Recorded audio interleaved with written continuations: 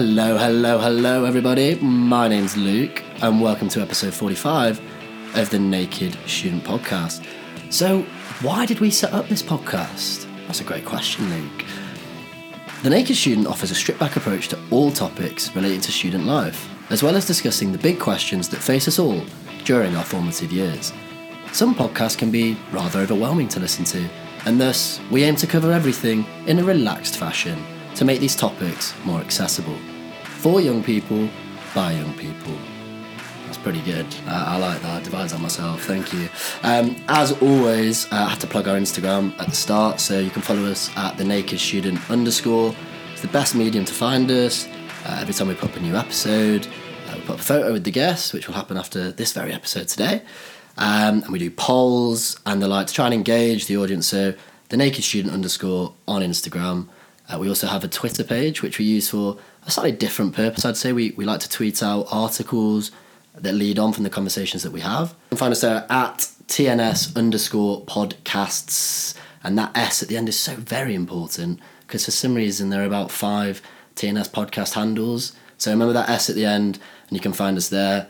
And finally, obviously, if you have an iPhone and you enjoy listening to The Naked Student, then please go to Apple Podcasts and give us a nice rating because it helps us grow in the charts and get our message out to as many people as possible, which is, of course, our aim. So, today, episode 45, an episode I've been looking forward to for a long time, an episode we haven't done one for 2 weeks, so an exciting one. Today, I am joined by Lola.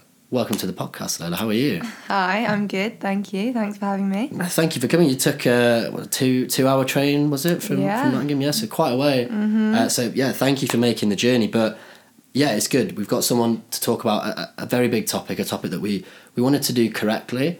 And we're going to talk about drug reform today, which is... yeah, a big topic. It's very, very topical at the moment, I would say, especially amongst the younger generation. So I just wanted to quickly outline what we're going to talk about, just so the listeners can always just keep track of where the conversation is going. So I think in the first half, obviously, a bit of background about yourself and how you got into this field more than anything. Then we're going to talk about Labour's drug policy. We're going to talk about these shifting political perspectives, the prospects of reform. Is that on the horizon or not? And then we're going to get into the war on drugs, something that everyone sort of knows about without knowing anything about. So we're going to get into that. Obviously, the pointless facts, everyone's favourite part of the show. And then in the second half, we're going to go more into the debate over cannabis. Should it be legalised? And talking about medicinal use, recreational use. So a lot to cover, but I'm very excited for it. Yeah, so am I. Yeah, fantastic. Well, I guess, to start... could you give just a little bit of background about yourself and how you got into this field? Yeah, so it was kind of an interesting path, really. I graduated from the University of Leeds last year, and I was writing for the Griffin at the time. And I wrote an article it was just after the stats for 2017 came out about drug deaths in the UK. And it was like the year where drug deaths overtook road accidents, and I was like completely baffled by that. I was like I did not know that. I was really shocked. And I wrote this article, and at the time I was doing some work experience in the office of Alex Sober MP, and one of the people in the office read it and he was like, oh, that's really interesting. I actually know someone who works for this drug policy think tank called Voltfas. If you'd like to be introduced to her, that would be... I could probably sort that out. I was like, oh, wow, yeah. It was at Labour conference and she was there. So I got chatting to her. And obviously, expert in her field. And I was like, I'd love for you to read my article. And she did. And then me being cheeky daft, I was like, could I maybe come and do a little bit of work experience just to kind of learn more about it? Because I was just, like I said, so kind of shocked. Mm-hmm. And I did, and that was, great to see all the amazing work Voltfas are doing. Like, they've done a lot. They're really kind of a lot of evidence-based research, which is what drug reform needs. It needs evidence to prove, because it's all pointing in the direction, but people need to know that it's not just coming from like, oh, legalise it. Like, it actually makes sense on like a health level. And then from that, I got hired as the Yorkshire ambassador for the Labour campaign for drug policy reform, which started in 2018, and it's a campaign that was set up by MPs Jeff Smith and Fangam Debonair, and it basically is kind of underpinned by the recognition that like the war on drugs, the government's current drug policy, is letting down people that Labour set up to represent. So whether it's, you know, children being exploited in county lines operations, or it's BAME people being disproportionately imprisoned for like possessing cannabis. Or it's treatment services that are struggling under the weight of austerity. And it was kind of like, this isn't right. We need to do something about it. So there weren't necessarily policy prescriptions, but it was kind of not like a citizens' assembly, but in the way that like we've been to loads of different places across the country. We've set up these talks, they're open to the public, and you can come and share your opinions. And the meetings are basically recorded, and they're going to be transcribed. And then our expert working group, which is headed by Charlie Falconer, they're going to go through it and kind of create policy recommendations for the front bench. So that was the idea of the campaign. So, yeah, I did one in York, and we had a really interesting panel, like a psychologist, academic, MP, someone who works in treatment. And there are still some meetings, just going to plug it a little bit. There are still some meetings feel free to, in Belfast, London, Brighton and Norfolk. So if you want to get involved, you know, you can submit contributions if you can't attend, or if you can attend, you can find us on Twitter at Labour Drug Ref. We'll put this in the description for the episode, just for anyone listening. So obviously, you know, because when you hear something, you're always like, I need to remember that. And then as the conversation goes on, so we'll put all of this in the description. Yeah, it's very much, if you want to attend just to hear, you don't have to say anything, just to kind of learn more about it. Or equally, you know, if you work in treatment, or like we want to hear what people have to say. It's more just like, what shall we do kind of thing. And that's what I actually really like about it from reading it on the page that you have. So like the vagueness of it at first, I was a bit surprised at, because usually you associate most parties with having a pretty staunch view on it. But I like the idea of putting it in to the people's hands a lot more. But it's very much like grassroots politics. Yes. Like I'd say it's a perfect example of grassroots politics, because it is like talking to the people who are affected by policy. So it's not just like people creating policy in Westminster.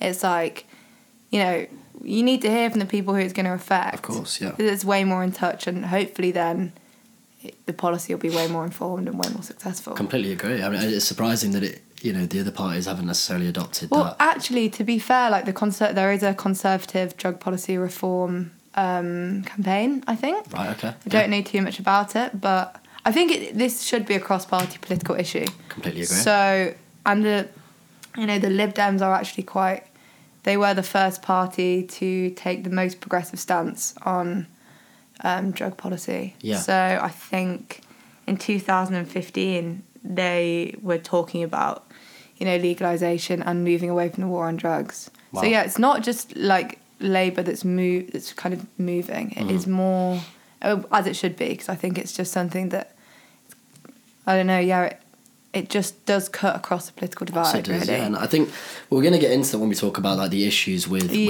war on drugs. But I suppose from what you've just mentioned and the reform that's starting to take place a bit more, what are the prospects of concrete reform happening? Because at the moment, with the government that we have, it doesn't seem to be high up on the agenda. This is just from what I've seen.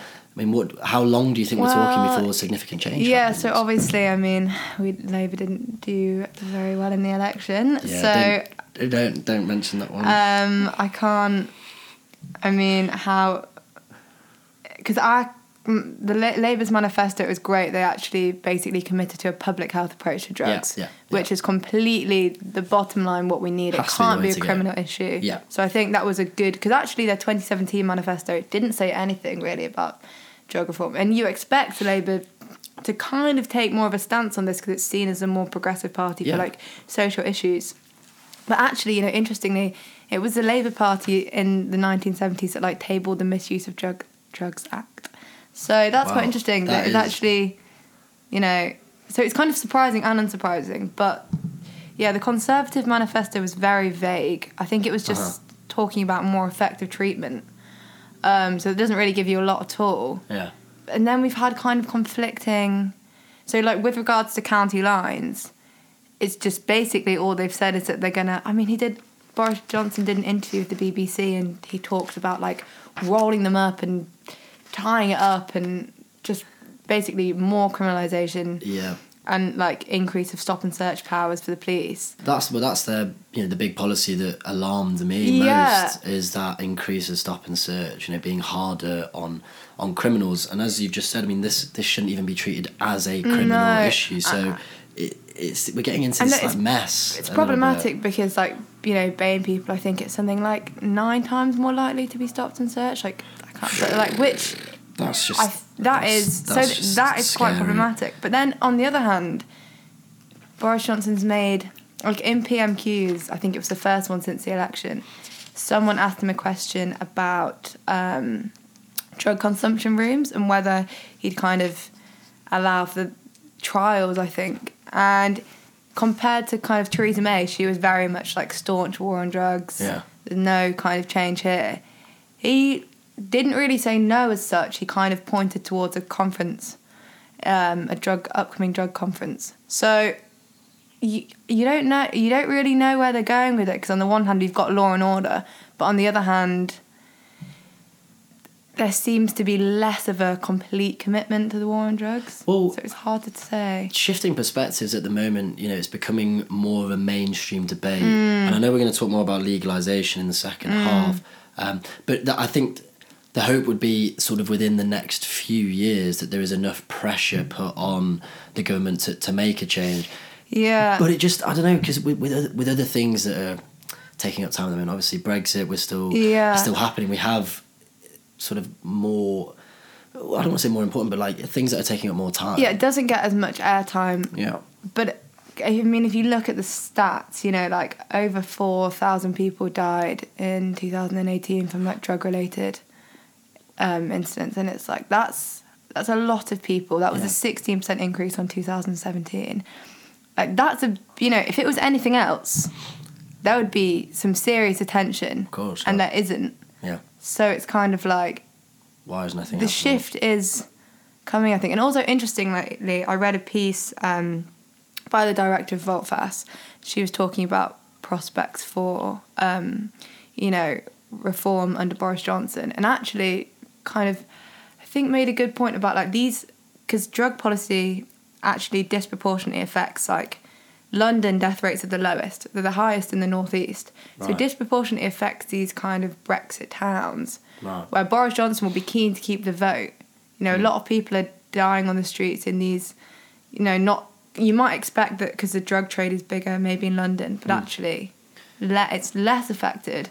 So would it be beneficial for him to do something about that to keep that vote? Maybe. I don't know. It's quite a bit. I mean, is that even high up on the agenda of these towns? I mean, like you say, it's... I mean, I don't know, yeah. It's a tough one, because even though they're disproportionately affected, possibly, do enough people in the town actually care themselves? I don't know. That's a bit of a I think it's getting harder question to ignore, because more people are just kind of, it's not a rarity. I live in Nottingham, and I see a lot of... you walk through Nottingham city centre and you do see a lot of people, like, on the streets, clearly, like, struggling with drug addiction, and, a lot of people... You see a lot of people on spice, legal highs in Nottingham, and it's, like, it's harder to ignore. Yeah. Yeah, I mean, it's the same problem in Manchester. It's, if you go to Piccadilly Gardens in the morning, that's where I was yesterday, it's very visible now, and this is where you hope that change happens, is when you see it, because a lot of people sort of hear about it, but then because you can't visualise it, because it's not there, you almost think it's just a story, it's you know what I mean? And so when you see it more and more, I think that's when it drives people. And you hear statistics are so important. When you said the stat before, it's so alarming to hear numbers rather than, loads of people are affected by this. You have to... That's what you're saying about that research is so important. Yeah. It's so important moving forward. It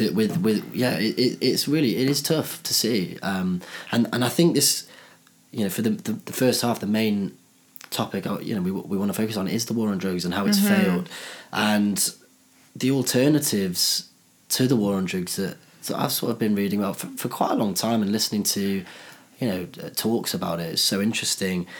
But I mean, so the war on drugs, it's been going on for, it's been the policy for... Reagan's poster policy. I mean, he's the go-to guy for the war on drugs. Oh, yeah. But yeah, it's been, I think, a long time we've had prohibition, really. Could you give just a little sort of overview about what it is for the people who have heard the term but don't actually understand it? Well, so basically it's just a prohibition. So, in the same way that in the 1930s alcohol was banned, it's kind of just drugs, blanket ban on drugs. Obviously we have class A, class B, but basically drugs are illegal. Yeah. And prohibition pushes together all manner of substances which need to be dealt with, which need very different regulatory systems. So weed and heroin are pushed together under this umbrella term of prohibition, but they are obviously very different. So, I've seen some people kind of be like, well, if you think this should be legal, do you also think that should be legal? And it's well, that kind of logic rests on them all being lumped together by prohibition, but they're so different. Of course, the same thing isn't going to work to deal with that as it is to deal with a completely different substance, because they need different research and a different approach. It's crazy. Honestly, when you say it's so obvious when you think about it, but I guess people what to do with it, because it is complex. I'm not saying I would know what to do with it at all. It's very complex, and research is still, because of prohibition, it's been difficult to conduct research as well. So this is kind of some of the issues with a lot of people are struggling to get medicinal cannabis, even though it's technically legal in this country. I know you said you wanted to talk about this a little bit later, so I don't want to... It's important to touch on it throughout, yeah. Because there's not been a lot of research into the benefits of medicinal cannabis because of prohibition. So, people are reluctant to kind of prescribe it because it's we need robust data. And most of it's, anecdotal at the moment or kind of emotive. We've had some high profile cases like Billy Caldwell, and so it's kind of there are some of the, I don't know, it is very complex, and it's not just as simple as going well, let's just legalize it all, because we need an informed policy. Yeah, of course. But I guess the element, and I know we spoke about this before we came on air, but the element that I just can't quite get my head around, I just cannot fathom it, as in why would you punish someone further when they're already, and I say this with your class A's, and so heroin, for example, is it's an extreme drug. So why would you punish someone further who is essentially in many ways punishing themselves, in the sense of they're trying to escape from a reality that in many cases can be quite difficult. So sending someone to prison, giving them a criminal record, in many cases cutting them off from getting back into the legal economy once you have that on your record. So why has that been allowed to happen for so long? You're not trying to help people. As we talk about public health issue, we're trying to make it even worse. We're exacerbating issues that, I don't want to paint it with a brush, obviously, but in many cases. It's kind of a study came out the other day that basically shows that the proportion of UK prisoners who develop drug problems while in prison has risen from 8 to 15% in 5 years. I think there was an article in The Guardian. So it's that just kind of demonstrates that prison doesn't make drug problems better. No. If anything. No. So criminalisation, that is why it was great to see Labour move to kind of this public health approach, because that is really important, I think. It does need to be treated as a public health issue. Completely. Because also, we talk about kind of when people are convicted for low level kind of drug offences, and then it's certain people are more likely to be convicted than others. We've got this weird kind of state of limbo where people in positions of authority can go into the media and talk about having smoked cannabis, or we saw Rory Stewart in his campaign talking about I can't remember what it was, some opioid or something, and they can say that, but then kids you know, in maybe less well-off constituencies can be arrested on like low-level cannabis charges, and then that can affect the trajectory of your life. Like, if you have that charge, it's then very difficult to get back into the legal economy. Exactly. So it's kind of like we've got this weird state of like the law affects some people and it doesn't affect others, which is obviously inherently unfair, and it's just creates, you know, because then if these people can't get into the legal economy and the drug market is so lucrative, well, you know, it's not surprising that people will then turn back. I mean, like it again, like, you know, when we're just talking about it out loud, it is baffling that something isn't really being done about it. But I just also want to move on to this other element. You mentioned it before, county lines. Yeah. So this is another failure in the war on drugs, in the sense of these bigger operations in cities are moving towards coastal town, provincial towns, and they're expanding their reach. Let's say they bring in vulnerable kids, often that are targeted, and you know they're made to be a part of their operation. I suppose, you know, could you expand a little bit? I mean, I was fascinated by the county lines thing, because I literally thought when you said county lines the first time, I was like, what do you mean, like the actual divisions between counties? I was like, what? But it's something that isn't really on the news ever. I mean, I saw something, there was like a big bust in Swindon yesterday, when they clamped down on this activity, but it happens a lot. Well, it's a big market, and it has kind of, I think, completely run away from, you know, the law. Like, it's out of the remits of, it's too big really for the police to deal with, I think. I mean, like, it's kind of getting a lot of attention at the moment. Like I said, Boris Johnson mentioned it. I think Priti Patel's made a few comments about it, because it is kind of like a system based on like the exploitation of like children, like sometimes really young children. And yeah, kind of like people from inner cities like taking drugs to coastal towns, and so it is. But yeah, I think, I don't know, like it's very sad. Yeah, it's can't tragic. be policed. Like you said, there are busts, but if you bust something else is going to pop up, because it's a lucrative market. So like, it's not like we can just keep, you know, this whole thing about just criminalisation and clamping down. Well, like, we know that doesn't work. I think we need to kind of, if it's like a more regulated market, then maybe if you kind of take away some of the criminalisation from it, maybe it would be easier to deal with. Yeah. And it's about like so long. Education. It's also, you know, because I think County Lines has developed. I was listening to a podcast actually about it, and it was talking about, you know, some of the conditions that kids are now working in are way more comfortable. You know, they're getting paid better money. They're being given like McDonald's for lunch, and it's kind of like, if these kids maybe come from places where there aren't opportunities, and then you're being offered this, well, that is also harder to deal with, because maybe it's not like you're trying to take them away from a really horrible situation, because to some people that may definitely be the best option.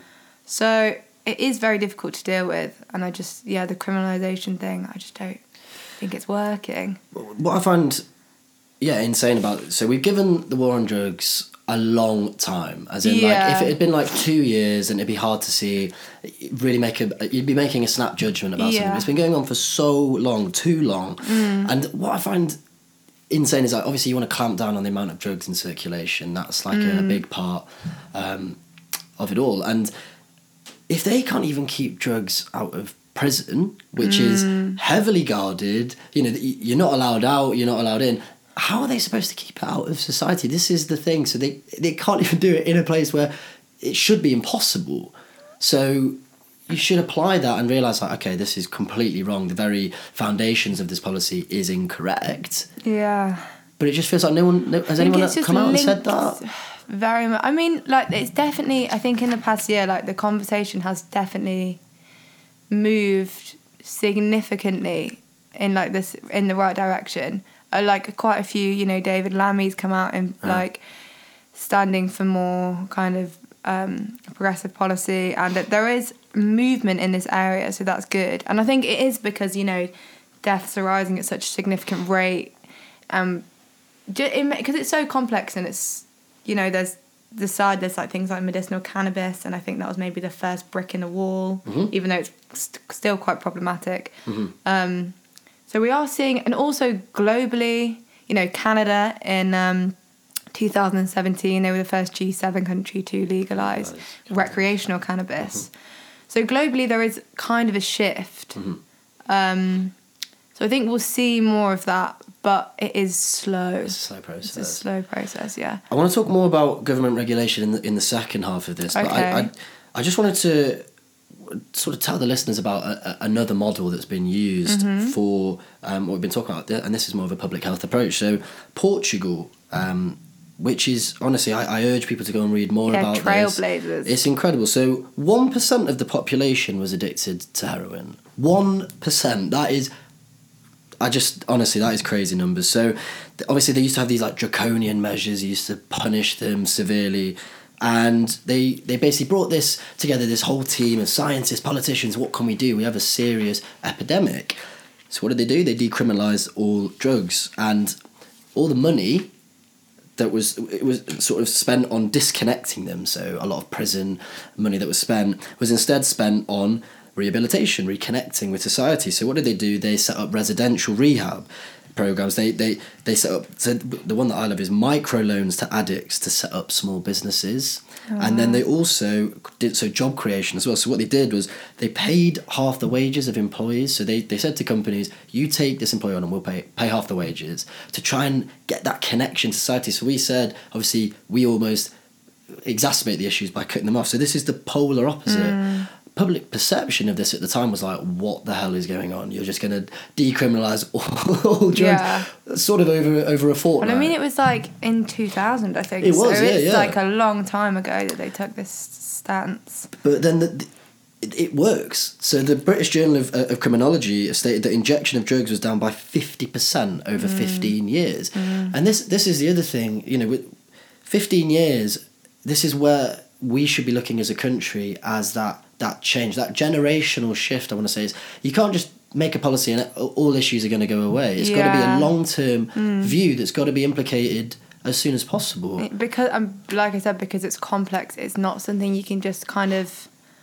I mean, like, it's good the Portuguese model worked for them, but we need to find out what would work for the UK. And this takes proper research, a proper look at the system, because, like, even talking about cannabis, like even talking about recreational cannabis, like it's not just like something that's simple, and it's not easy. If we've got such a big black market, for it to be successful, you need to kind of be able to take control from the black market, and that in itself it's not going to be necessarily easy. So it is about doing it properly and like from an informed perspective. But yeah, Portugal, like, they are definitely such a good example to look towards. I mean, it's like, I think the drug-induced death rate is something like 5 times lower than European average. So, like, it's, you know, just based on that alone, it shows that it did work, especially if you say the heroin, I mean, use was as high as it was. Yeah, I mean, 1% of the population is insane, but I think you're completely right. It's picking and choosing things that, you know, have been used. And then, you know, Switzerland as well, they have this huge, it's called HAT, so like heroin-assisted treatment. I think that happens in the UK, or I think somewhere like in Durham, they've asked for it to be looked into a lot more. So obviously it's medically, you're observed. Like drug consumption, really. Yeah, so it's cleaner, you know, the quality is so much better. I know we're going to talk about that again with regulation a bit more in the second half, but there are so many amazing initiatives happening. I think with the Portuguese model as well, like, if you know, stigma, there is, if you take away stigma, because drug use is still quite, like, I think, different. Like I said, like, we have like some kind of drug use, it's like cool, fine to talk about it in the media, and if you're a politician, you're kind of like down with the kids. But then also it's like really frowned upon, like, you know, an addiction to another form of drug. When you see people on the street, it's like frowned upon, and there's a massive stigma. So we've got this kind of it's not one or the other, it's kind of both, but it applies to different people in different positions in society. But if you, in Portugal, like, there is less of a stigma, so I suppose people are more prone to seek out treatment into society that's maybe more understanding. Yeah.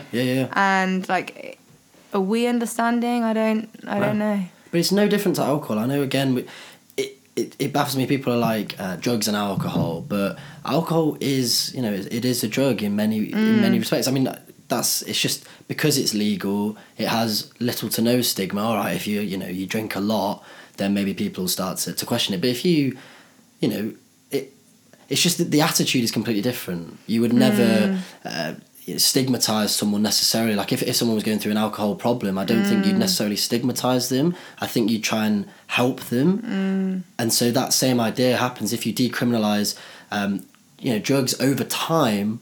To attitudes change to suddenly like, hey, look, do you need help, rather than, as I said, like these draconian measures. And I guess if the Portuguese model is quite radical, and if that's too much for the country, even the idea of a more humane prison system is something that, so I'm fascinated by this. In Scandinavia, in Norway, they have these humane prison systems. So rather than here's your cell, you have a small window. I mean, maybe I'm just thinking of Prison Break, but that's my idea of it. But what they do is they sort of make it like life. So you have like a quite a nice room. Right. You learn how to cook. You do all these activities. You're a part of. Okay, it's a society within a society, but it's still connection. That's slightly less radical because it's still technically prison. So if the country is like, whoa, I want to decriminalise everything. This is the thing about drug policy. It touches on, it's such a big, like, I feel like I keep labouring this point, but it is such a big thing. It touches on like a lot of things, and it does need a multi-agency approach. Like it's not, because right now we deal with it kind of in a purely criminal sense. I mean, obviously there is drug treatment you can access in this country, but it is difficult because it overlaps with criminalisation. But we need an approach that kind of fuses. I'm not saying, because obviously we do, in Portugal it's not like drugs are legal to the sense that someone could go and just start. I think there's like a certain amount that's classed as supply that's okay. And so obviously the criminal element's never going to go away, really, I don't think, but we need to include health and psychology, and so this is why it is so big. So you start talking about it, and then you talk about prisons, and you're talking about knife crime, and it is quite like all encapsulating, really. But even that point about race that you mentioned before, about baying people, but 9 times you said, I think that's what it is. Don't quote me, but I think that's what it is. 2 times more likely is horrific, with something like that. So it's a whole host of things that are touched upon, and that's why this conversation that we're having right now is so important. And it's why we wanted to go about it in the right way, I suppose, because again that's important that you don't, because it can be undermined, and I don't think you want to undermine. I think, I don't know, it's a conversation needs to happen, but it, like I said, evidence-based, and it's not just like people going around like, legalise it. Like, no, like there are proper arguments and proper conversations that need to be had, and proper research that needs to be done, and it's not just something that's like trivial and that we can just kind of talk about flippantly, because it's not. No. It's not at all. So you're definitely right there. One other really cool thing, just to sort of round off this first half. So this is because I found it again quite fascinating. So a guy called Professor Bruce Alexander, he works in Vancouver, I think, at university. So he created this experiment called Rat Park. I don't know if you've heard of it. I have heard of Rat Park. It's incredible. So basically all these tests that scientists used to do, I'll say back in the day, and they used to have this drug water and normal water, and put a rat in a cage, and the rat would always go for the drug water, and they'd OD and they'd die. So he looked at this experiment and he was like, a single rat in a cage by themselves. And he revamped it completely. So he turned Rat Park, it was like a rat heaven, you could just go and have sex with all these other rats, and you could, it was just a big community for rats. It was incredible. And they had the drug water and they had the normal water, and there was 0 ODs. People just didn't go near... People. Rat people. The rat people. The rats didn't go near the drug water because they had these happy, connected lives. They were in a community. And I just found that incredible. Because that should be at the forefront. You can apply that to us. And yeah, I just thought I wanted people to hear that and go and look at it themselves. Yeah, these really interesting cool thing to look experiments into. happening. But it's like there's some great ago. research going on right now. I mean, the other day I actually saw on Twitter, there's been some research into a cannabinoid and basically found that, sorry, I'm just trying to remember. It found that like it can be used to treat, really effective against like hospital superbugs, and it can be used to fight like MRSA, the like leading hospital superbug, and it's like, you know, like this bacteria that becomes resistant, and there's research that suggests that like some cannabinoids can fight that. Like that's so significant. Like many people die from hospital superbugs, and it's like, so we don't know all the potential things that can come from. So that's like exciting. Very exciting. Like people are doing this kind of stuff, I think. Yeah, I mean, I want to get into this a lot more with regards to that, but just as like I just want to do a brief recap of what we've spoken about, because we've touched on a lot of stuff. But basically, the war on drugs isn't working. It's an archaic view of this issue, and I want to keep ramming home this phrase. It's not a criminal justice issue. It is a public health issue, and that is how we need to reframe this debate moving forwards. And you know, it's important to have an opinion on this. I do think that. Don't just be like, well, you know, both sides. You know, you have to have an opinion on this matter. And so I just really wanted to ram that home for the people listening. That is how we should be framing the debate. But before we get on to talking about the stuff we mentioned with cannabis, medical cannabis, recreational use as well, we always break up the conversation with and I do sing, by the way, pointless fact of the day. We've actually got another friend on the podcast, and she's laughing at my singing attempts. So I actually think I'm quite good. Thank you very much. But yeah, we always do a pointless fact just to break it up, because obviously, you know, it's a heavy conversation. It's a big topic. Definitely. It's been amazing so far, but we like, you know, listeners like to switch off. Here's some zany, irreverent facts. So, do you want to go first, or shall I? You go first. Your podcast. So I always do interactive questions. Okay. I mean, I don't expect you to get it right. That's why I just love so this is actually both of us. Your fact is a two-way thing, right? Yeah, so this was in an article I read recently in The Economist. Just thought I'd plug that. So how many Starbucks do you think there are in China? Ooh. It's a good one. It is a good one. Yeah. I literally have no idea. You know when you have the answer in front of you, you're always like, I can't believe you didn't get it. But like, I would never have guessed this, really. I can't even guess. Because like, it's the type of question you get asked in an interview. I feel like people always come back with these. An interview? Yeah, like people have to like. I hear these stories of interviews. No, genuinely. So one of the questions I've heard was, how much money is made each year from wine sold in supermarkets. That someone got asked that on the spot in an interview, and you have to like say like, right, so how many families, apply how many adults? Logic. Yeah. So obviously I wasn't expecting you to do that with this question, but genuinely people just get asked these like. Okay, well there are a lot of people. I know China's got a big old population. Huge, yeah. So, but I don't think that'll help you with this answer. Actually. I mean, yeah, because I was thinking the kind of like that political system and there's a whole host of factors that go into that. Starbucks is pretty I don't know. Oh yeah, it's pretty Western. It's a pretty Western yeah. I'll just tell you. Yeah, tell me. It's hard. So 3,300 stores approximately. Is that it? Yeah. It's not a lot. There's probably that many in Chicago. Yeah. I would have guessed like 100,000, 200,000 maybe. But I think it's still a relatively new development, because as you said, it's this Western thing. They're like, oh my God, Starbucks. So 3,300 there is my really pointless fact, which probably no one will remember. So there you go. Do you have a pointless fact? Yeah, I do. I have to admit, when I heard about the pointless fact, I was like, ooh, do I know any? So I pulled in the mates. Yeah. And I found out that Pope Francis was actually a bouncer in a nightclub in Buenos Aires in his youth. No way. Which is quite really? Interesting, yeah. That's apparently. Class. That's class. If true, you know what though? Like I said, I pulled in a mate, so if it turns out it's false, not my fault. Yeah, we'll put their name on if it's false, and then they can get the just so everyone knows. I think a few people have come on and just made it up on the spot. Well, it's not that bad. 'Cause I didn't do that. I hope it's completely true, because that is great. It would be cool if it was true. That is a good one, yeah. And I mean, they are both very pointless, which I like. So that concludes Pointless Fact of the Day. Usually I have someone else who can sing with me, so it's not just me singing in front of a minor audience.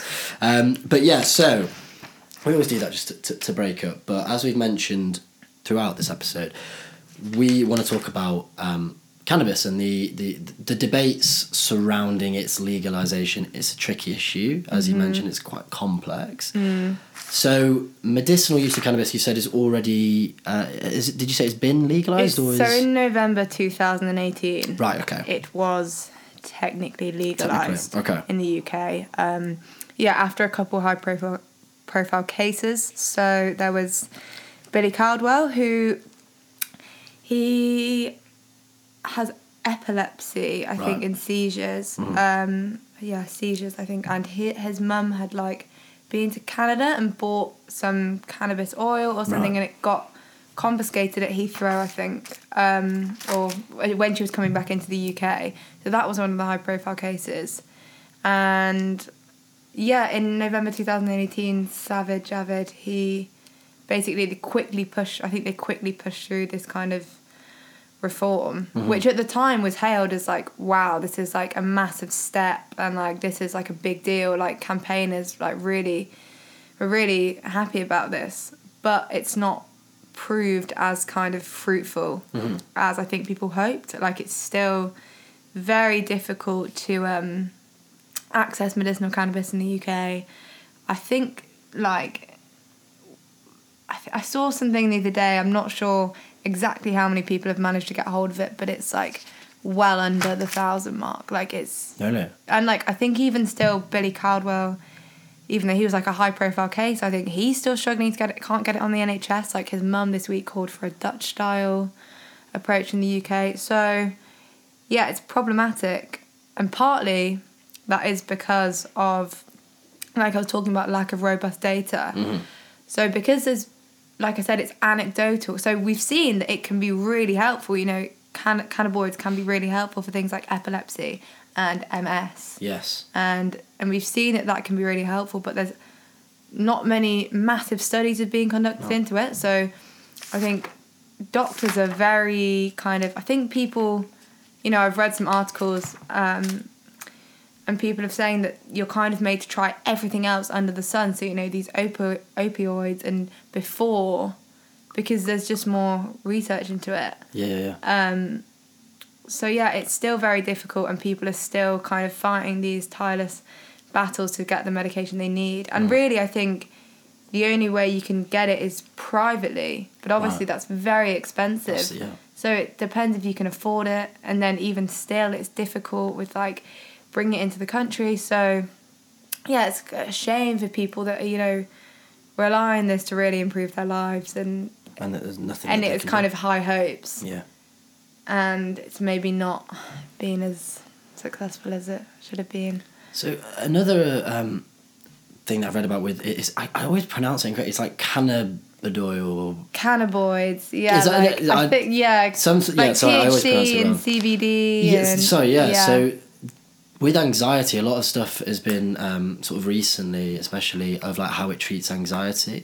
And it's obviously relatively new, but it has been shown that this part of cannabis is a lot healthier, and it can be used to actually treat mental health issues. I mean, this is the thing. It's I think when we're talking about cannabis, we need to be really careful because there is a line between recreational and medicinal.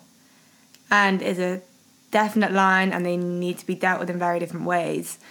And because a lot of people do self-medicate for various things, so it's kind of hard to say. Do you know what I mean? Because you don't want to say that, but there are some. Because anxiety is obviously a health issue and a mental health issue, but then there are also these more physical health issues. So it's kind of there's a distinction, and it's just maybe needs to be clear sometimes, but who sets that, I don't know. But I mean, there's a study the other day that came out about how many people are self-medicating with cannabis in the UK, and it's quite shocking. It's 1.4 million people. So this is for things like epilepsy. I think there are a range of things. Maybe it was. I'm not entirely sure if it included things like anxiety and depression. I'm not sure, but 1.4 million people, and I think it was an average spend of £163 a month. That's 2.6 billion going to the black market annually. That's crazy. That's shocking. Oh my God, that a lot of these people should, technically be able to get it legally, but they can't, so they're forced to rely on the black market. Yeah. So it's quite, there you're like, well, it's legal, and yet these people are turning to the black market. And that's when you can get stuff that can be difficult. You don't know. Questionable. You don't know what you're getting. It's kind of like a potluck, I guess. Yeah. Which is dangerous. Quite scary when you think about it. And that's where you can talk about recreational cannabis too, because if we talk specifically about recreational, people buying cannabis, kids buying cannabis, there have been studies to show that potency is increasing in street cannabis. And so, like we were talking about cannabinoids, THC is generally the one that people is more associated with things like psychosis and paranoia. Yeah. And CBD is generally thought to be the one that nullifies those effects slightly more. But I think potency of THC is rising. It is. And that's where it's like, so you don't really know what you're buying. Yeah. And then it kind of seems to becoming maybe more dangerous, but that's because of a lack of regulation. So if we could regulate, then it could be made safer. You could have softer strains as well, rather than, as you were saying, it's getting increasing strength. You could have... Well, I want to link it again to alcohol, just because, obviously alcohol, you have this age limit, don't you? So in a shop, because it's regulated, so, a kid rarely could be able to go in and just buy alcohol. And, would that be a viable definitely option? The same. I do not think it should be... 18 should be the age. 18, yeah. So, but that could be a viable option. An regulated adult market. Yes. Yeah, definitely. And so that's not radical, I don't think, to say that. Or is it perceived as radical? No. Well... Just because the stigma that surrounds it. Like I said, perception is definitely shifting. I think it's something like... Now the general public are twice... This is recreational specifically, because it's different from medicinal recreational. But the general public is almost twice as likely to support the legalisation of cannabis in the UK than they are to oppose it. Right. So I think, according to a YouGov survey, I think it was there's been a 37% increase in support since May 2018 or something. And so that's a lot. That's a lot of... So more than, 2/3-ish are more than likely to support it. So that's quite significant. And 65% of people approximately, I think that cannabis laws should be reformed. Yeah. So that's not all. Some people support legalisation, some people call for decriminalisation. So there is a difference there. But it shows that we're changing, I think, what we're thinking a little bit. Which is a positive thing. I just find it interesting, when people talk about the negative effects, which some people can suffer from. But this is a small proportion of people. According to stats, it was something like under 10%. Well, it is. But then I think when you're talking about, we've got to be careful, because sometimes it's maybe some people are well, it's because it's all subjective. So some people might, based on an experience or what, it's completely safe, it should be legal. And some people are no, it's very dangerous.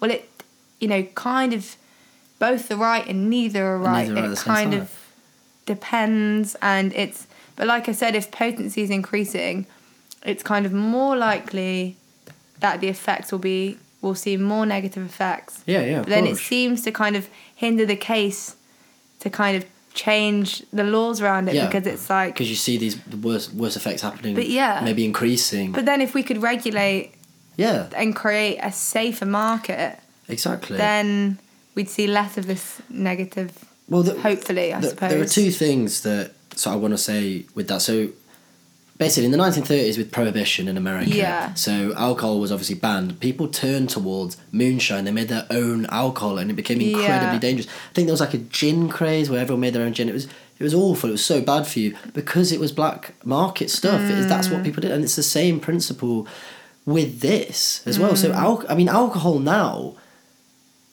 You know, the amount of people who are affected by alcohol is large. I mean, from the stats that I read before, something like I think seven in the UK in 2018 there were 7,551 alcohol specific deaths. Okay, so like it's not. We seem to forget that alcohol still creates these huge issues anyway. Yeah. Even though it's legal, and no one would be clamouring to be like, we need to ban alcohol tomorrow. No one would do that. So it's the same principle, and that's why it's important that people just sort of shift that perspective, just to be open. But this is where the importance of research comes in, because we can't just expect, you know, you've been told that this is illegal because it's dangerous or because it contributes to crime, and perceptions aren't just going to shift because, like, you know, they're going to shift because evidence points them in the direction that demonstrates they should shift. Of course. So this is why, like I said, you know, with people looking into the benefits of medicinal cannabis. I think right now that is actually like the biggest study in Europe going on. I think it's like 20,000 people or something. Wow. So things like this are really important, because if there is this robust data there, then, you know, you can actually demonstrate that there are benefits, and also we can look at the dangers. What are the dangers? Well, it's important to mention that as well. There are obviously negative effects. Yeah. But it's just something that needs to be, you know, more at the forefront of people's minds when they're coming into this debate in the first place. I would say it is, and I think the debate, you know, a mature debate is really emerging. You know, in the Evening Standard last year launched something called the Cannabis Debate as a result of work by Voltfast, and that was like the front cover of their newspaper. You know, that's big. Like, that's for huge. Cannabis to be on the front page, of a mature, you know, adult debate about cannabis, that's like a big shift. I think, you know, you definitely wouldn't have seen that a couple of years ago. So that's a positive. Yeah, definitely. Even though we're saying it's a bit slow, there is progress. Yeah, and that's better than and maybe at least it's better to take it so we do it right, so we do it properly, as opposed to, because you just can't, because it is such a big change. We need to do it properly. We need to do it from an informed attempt. You mean? Yeah. So maybe, like, obviously, it's frustrating, you know, that some things take so many time, especially when you look at moving away from cannabis. When you look at more serious drugs and you look at drug deaths, maybe. But, like, if we're going back to cannabis, if we're gonna do it properly and it's gonna work, whatever change needs to be, it needs to be thought through. So maybe the pace, I like it. While frustrating, could be beneficial in the long run. I don't know. Silver lining. That was very well said. Yeah. Final point that I just also want to just ram home a couple of things, and this is the idea of regulation. So government regulation in this field could be incredibly beneficial. So we've spoken about how there are issues with the quality of drug that people are getting on the black market. Again, if the government get involved, much like I mentioned in Switzerland, they have the HAT program, so heroin assisted treatment. So they know that the quality, they know how much is being given, they can monitor that. And I mean, obviously that is a more extreme drug, but that can be applied to, this is an argument obviously, that it can be applied to, all sort of... conversations would, with cannabis, conversations would need to happen about regulation and potency, and I don't know, I'm not going to claim to be an expert at all. I don't know where you'd start that conversation or what. Obviously it would have to be evidence-based, but that would have to be an important conversation that would have to happen with people who know their stuff, and it is. But regulation is definitely kind of the base. Yeah. And I think... But it's so easy to get access anyway. Oh, yeah, so that's the thing. It's not like it's going to change anything. This is the thing, any town, any city, anywhere, it's not difficult. It's there. Yeah. That's what I mean. It's kind of there in plain sight, which it's a weird one, because, you can go to the shop and you can buy, paraphernalia. Now, that's legal, but, well, why is that on sale if what you're having to buy it for, the substance you're using with it, is illegal. So it's kind of there in plain sight. Yeah. And yet, people, and like I said, people talk about it, but it's crazy. It's just an important thing, again, just for people to think about. That's what we, that's what the aim of all of these pods are. It's not, you need to go away from this, and we want people to go and do their own research, get involved. Definitely. I mean, as you said, we'll link, people want to go to these debates and actually listen in on them more and more. But with just government intervention, just regulating price, improving the quality of it, controlling its circulation, they are so important. One thing I would also say, moving away from cannabis more towards treatment, there needs to be more investment in treatment from the government, because you can't really talk about decriminalisation without talking about more investment, because treatment, under the weight of austerity, treatment services have been cut significantly. I mean, I think, what was it, in Islington, it was 3 million, and that's all across the country, and because it's considered a non-essential service. Local councils are struggling in the weight of austerity. I'm not blaming them. They have important decisions to make, and it's not transport, and it's none of these essential services, so it's taken a heavy hit. So treatment services are really struggling to provide the treatment that's increasingly necessary. So when we talk about government intervention with things if we're talking more broadly about drugs, there needs to be, and we need ring fencing was ended. So it used to be that you couldn't go below a certain percentage of local government budget had to be put on treatment, and that got taken away. So it's become a local issue, but like we've been saying, it's a national public health issue, and financial policies need to match that, and government investment needs to match that. So hopefully, now that austerity is supposedly over, we might hopefully see some more investment in this area. Who's to say? I don't know, but that is a necessary accompaniment. If we're going to change the law, we need to do that too. It's a very important point. So I always ask the guest at the end of the conversation in a sort of a very brief way. So sort of in 2 to 3 points, what would you say to the listeners in terms of not just summing up, but where could they go from this if they're really interested in this? We've mentioned a debate or two, but how would you sort of the key points that you want people to take away from this? I always like to just put them on the spot a little bit, because it gets you to think about it as well. No, that makes sense. I'm a bit of a waffler, so it's quite hard to summarize. I'd say, I think we've talked about, like you said, the war on drugs is archaic and it's not working, and I think it's important to kind of take away the facts. Over 4,000 people died last year, 16% increase, that's undeniable. Drug issues in prison increase, that's undeniable. So one thing I would say is that the war on drugs isn't working. It's very difficult to argue against that. It is not even, like I said, I'm an ambassador for the Labour campaign for drug policy reform, but I don't think that's necessarily political. I think that's just fact. This is the crazy thing. It shouldn't be and you can stance. You can maybe think that if you don't think, I'm not saying that you have to think it's fact that we need to legalise or we need to decriminalise, but it's a fact that whatever's happening right now, the consequences, because it's kind of who's losing. Well, the people that are losing, it's not the black market because it's making a lot of money. People that are losing are, in various different ways. Some people who are dying from, drug overdoses, or people who aren't able to access, so that's maybe one takeaway.